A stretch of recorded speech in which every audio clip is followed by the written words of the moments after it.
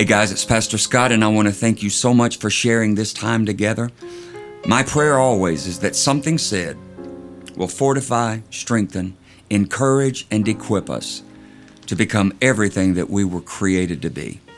We've been in a series now where we're actually having conversations with other pastors in the local area, and I am so delighted to be able to share this time and share this space with a brand new friend, but I know is going to be a good friend, Pastor David Dyer. And he used to be the associate pastor at Oakwoods, right? Oakwoods Baptist. That's right. And you are now At senior Fair Plains. pastor. Yeah, Fair Plains Baptist Church. Fair Plains Baptist Church. Right. So that's just awesome. And I'm sure that our paths have crossed, but now that we get to meet, Right. And just speaking with you for just a few moments, I can tell you have a genuine love for God and a love for God's people. Yes. And so I just thank you so much for being here. We were talking even before we hit record, and I wanted to just kind of pick that up. You were reading some out of Ephesians chapter 4, Right. and just sharing some of your thoughts behind that. And I thought, well, that's too good to just that's just too good to throw away and not be on the broadcast. So if you wouldn't mind, if you could just first of all greet the people and maybe share a little bit from that passage of Scripture. I think it would be great. Okay. Scott, thank you so much for having me. I'm David Dyer, and like you said, I'm the pastor up at Fair Plains Baptist Church here in North Wilkesboro. So very thankful to have served there for 5 years alongside of my brothers and sisters in Christ. God has been gracious and good. I would say that the greatest thing that I sense the Lord doing right now in our midst, and I mean nationwide, of course, but especially in our community right now, you can sense it and see it right here, is that He is bringing His people together. Yeah. He is unifying the body of Christ. And we're finding our true identity does not lie in our traditions or in our preconceived notions or even in our personal preferences, but our true identity comes through Christ and our adoption into His family as His children. Absolutely. And finally, the scales that have been on our eyes for decades are beginning to fall by the power of the Holy Spirit. We're beginning to see one another as brothers and sisters in Christ, as opposed to competitors in the kingdom. There's no competition in the kingdom. Absolutely. Brother, Absolutely. we're all seeking the kingdom together. Yeah. And so my heart, and the heart of many, I know your heart, you wouldn't be doing this if it wasn't, is for the body of Christ to be unified. Yes. For the body to come together. We are one body, and it is time for the church to get her voice back. Yeah. We've had spiritual laryngitis for a long time, brother. I hear you. Yes, sir. And we've failed the King. We have failed our King. We've been so caught up in our thing and what we're doing, and we have forgotten our true purpose, which is to proclaim the gospel, which is to proclaim repentance, for the kingdom is at hand, which is what Jesus preached coming out of the wilderness. It's what John the Baptist preached in his ministry. Absolutely. And it's the message that you and I have been given to preach as well. Yeah. That the kingdom is at hand. Yeah. That the Son is returning, and that now is the time for the bride to be at her best. Yes. And we're only at our best when we are unified in the name of Jesus. So I appreciate you asking me about that passage. I'll jump to it. It's Ephesians chapter 4. And I'll read those 6 verses if you want me Sure, to. absolutely. I'd love to. These are my life verses right here, brother. Paul writes this, starting in verse 1 of chapter 4 in Ephesians. I, therefore, the prisoner of the Lord, beseech you to walk worthy of the calling with which you were called, with all lowliness and gentleness, with long suffering, forbearing with one another in love, endeavoring to keep the unity of the Spirit in the bond of peace. There is one body and one Spirit, just as you were called in one hope of your calling, one Lord, one faith, one baptism, and one God and Father of all, who is above all and through all and in you all. Amen. Yeah. 7 ones. The 7 ones. The 7 ones. That's what you and I have in common. Yeah. That's what we have in common with every follower of Christ on planet Earth, no matter what color they are, no matter what language they speak, no matter where they were born, no matter what their background or experience, whether they got saved yesterday or 50 years ago. We have those 7 ones in common. Absolutely. Yeah. What an excellent way to say that, too.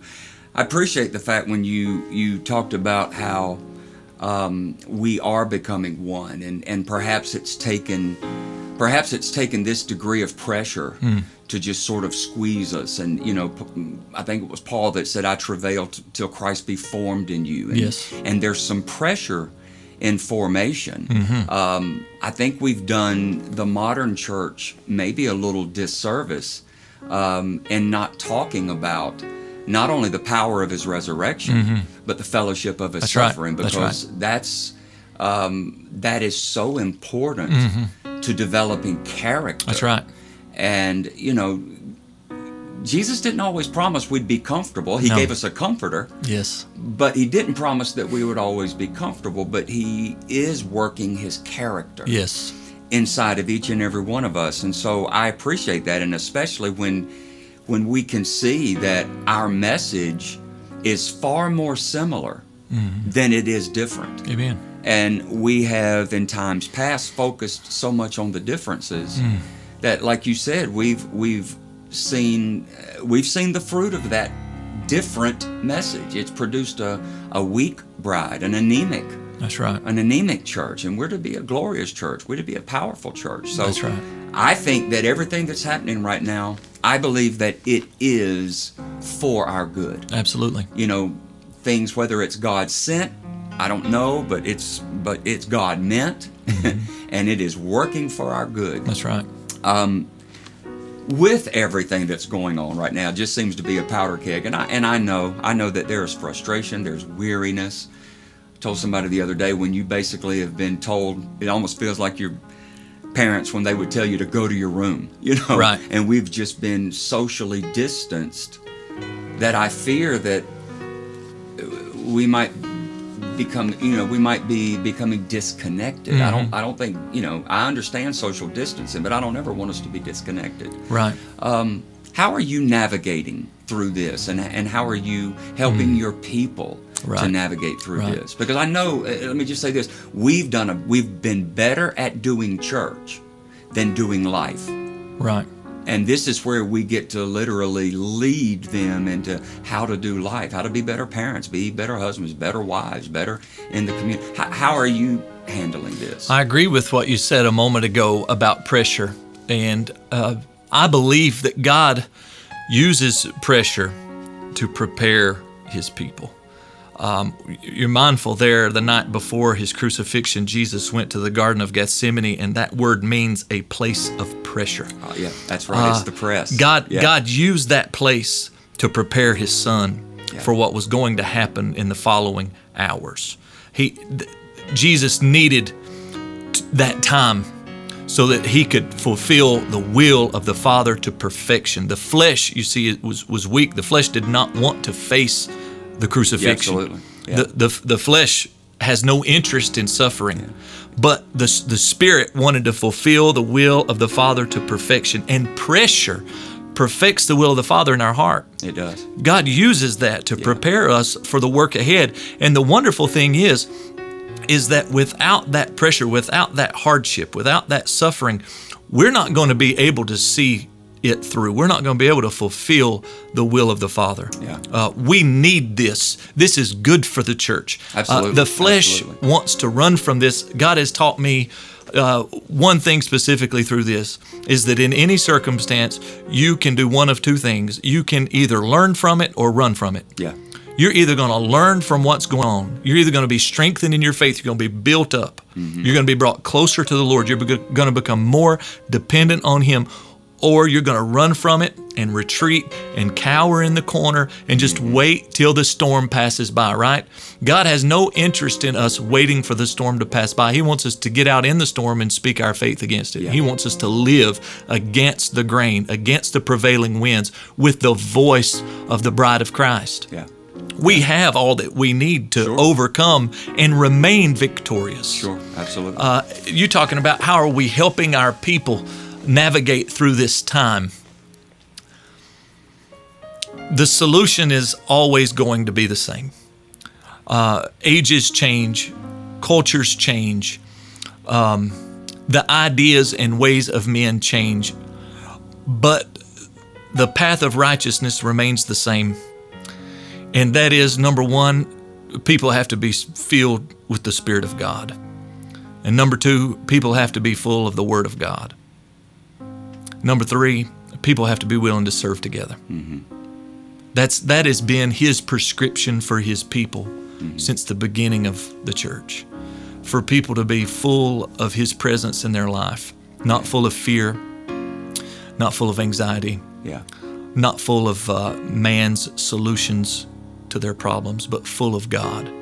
And then we've got to be full of the Word. If there's ever been a time for people to race back to their Bibles and open them up and meditate on the Scriptures and let God pour His promises into their hearts, this is that time. And then we have to be together. You will not experience the success that God has for you if you try to go it alone. Absolutely. We are members of the body. I'm only a member. So I have to play my part. If I want the body to succeed, I have to play my part, and I have to encourage others to do it as well. You were talking about equipping earlier. That's our calling. As shepherds, our calling is to equip the saints. For me to play my part, I am not doing enough if I am walking in obedience but not challenging others to do the same. I am only playing my part, fulfilling my calling, if I am equipping the saints. And so we are intentionally full throttle pouring the Word of God out into the lives of our people in every way that we can. We're just putting Scripture after Scripture, truth after truth, verse after verse in front of them so that they've got something to take in instead of what they're getting from the world. The world has plenty of solutions that it wants us to accept. We're seeing that right now. But God's ways are far different than man's. God's solutions are eternal solutions. Man's solutions are always going to be temporary. He can't see any further than what's happening around him right at this very moment. I was thinking that when you said that scripture in Proverbs, there's a way that seemeth right to a man. That's right. But the end thereof is obviously death and destruction. That's and right. It seems like the world offers 1,000 answers for one problem, and God always offers one answer for any and every problem. Amen. And you're exactly right. Amen. I was thinking, John the Baptist, when you mentioned that, and how he was actually in the wilderness. I love the fact that John the Baptist did not change his message to adapt to the temple. That's right. He stayed true to his message, even if it meant that he had to change locations. That's right. And the audience actually followed him. He was the introduction of what we would call a new normal. And that's a phrase that's really getting a lot of traction right now. We know that the church, and when I say the church, obviously it's not, we're not a monolithic group. We're not a monolithic people. There's so many different expressions, and I love that. That's okay. There's a river. I quote this often. There's a river that the streams thereof make glad the city of God. We're all different streams, but we're part of one river. Sure. But since we're not a monolithic group where there's one voice and one answer, where do you see the church moving as we move into what people are calling a new normal? Somebody said, well, we're never going to get back to the way it was. Well, some of that I think's okay. I think we got a little stale anyway. We were. But where do you see us moving? I want to agree with what you just said. It is not in the heart of the Father for the people of God to seek a return to what we had before. Faith only moves forward. Yeah, that's great. That's right. Faith never goes in reverse. Now, fear will move you backwards. A fear of what's coming next, a fear of what's going to have to change, a fear of getting out of my comfort zone, a fear of being challenged, a fear of being transformed, a fear of living life differently. That's going to move me back. I will regress and I'll say, well, let me go back to my home base, to familiar territory. Yeah, familiarity. right. Yeah. But faith will not allow you to do that. Yeah. Faith says, I will cast my eyes on that which is above. I will pursue the kingdom. I will fix my eyes on my Savior. And wherever He leads, that's where I'm going. Yeah. And Jesus, as many times as you read through the Gospels, Jesus never did a U-turn, brother. Yeah. He never made a U-turn. Yeah. He always knew where He was going, and it was never back. Yeah. He was going forward. I've said this many times, that the heart craves newness, but the mind craves sameness. Right, right. Because it loves the familiar, because familiar is predictable. Yes. But God has shown us in so many different times, in so many different ways. Remember not the former things. If any man be in Christ, he's a new creation. That's Old right. things are passed That's right. away. That's He's not going to put new wine in old wineskins. We've got enough scriptural ammunition That's that right. we shouldn't be taken off guard by this. That's right. But I love the fact that, and maybe you can comment on this, because I've heard people try to tell me, that they're wrestling with, their faith and being afraid. And I've told them it's okay to be afraid. Yeah. Matter of fact, if you weren't afraid, you wouldn't need to summon courage. Right. There's a difference between being afraid and being fearful. Sure. David said, "What time I am afraid, I will trust in thee." Right. But being full of fear, that makes your decisions. How do you tell people it's okay to break through the temporary being afraid, but that doesn't mean that fear is going to govern you, right? So I love this conversation. This is probably one of the most predominant conversations that I have with individuals when they come into my office when we're doing counseling, whether it's marriage counseling, whether it's personal issues, whether it's unforgiveness, addiction, no matter what it is, we always end up at this spot. What you're talking about is a person's instinctive desire to have something that they're familiar with, that sameness. That is the flesh's desire to fulfill something that only God can fulfill. And I like to explain it like this. What they're really hungry for, what we're all really hungry for that God wants, is stability. You see, God wants us to have stability. How many times in Scripture is He our fortress, our rock, our help, our Tower. strength? That's Yeah, right. absolutely. You see, we need stability, but I don't have to have the same circumstances to have stability. I don't have to have the old, what used to be comfortable, what I'm familiar with, to have stability. Our stability comes in our relationship with Christ. So I can enter into an entirely new atmosphere and environment. I can move to another country. I can go to another job. I can worship in a different way, whether it's outside, inside, or online. I can do those things because I still have my stability. Right. The stability that we have in Christ enables us to journey through all these other things as they are changing, but it does not change our stability. Right. Things may shift around. Our world, our circumstances right now, our culture is shifting around us, but the stability of the Christian, if they'll rely on it, is unshaken. Yeah. Unshaken. So the way that I love to encourage people who are trying to, as you say, navigate through this, is to remind them of the things that are still the same, the things that have remained stable. Right. And the heart of the Father is unchanged. Right. The Word of God is just as sure as it's ever been. The promises of God are still in effect. The Spirit of God is still present in His people. The will of God is still needed to be accomplished, and the kingdom of God is still on its way. Yeah. Absolutely. That's our stability. Absolutely. Then you add to that the layers of the people of God that we have relationship with. Yeah. We, on top of the stability that we have in Christ, He has given us brothers and sisters to walk with. So we are on this stable ground together. Yeah. It's not that I'm, stable on an island. Right. I'm stable amongst the brethren. Sure.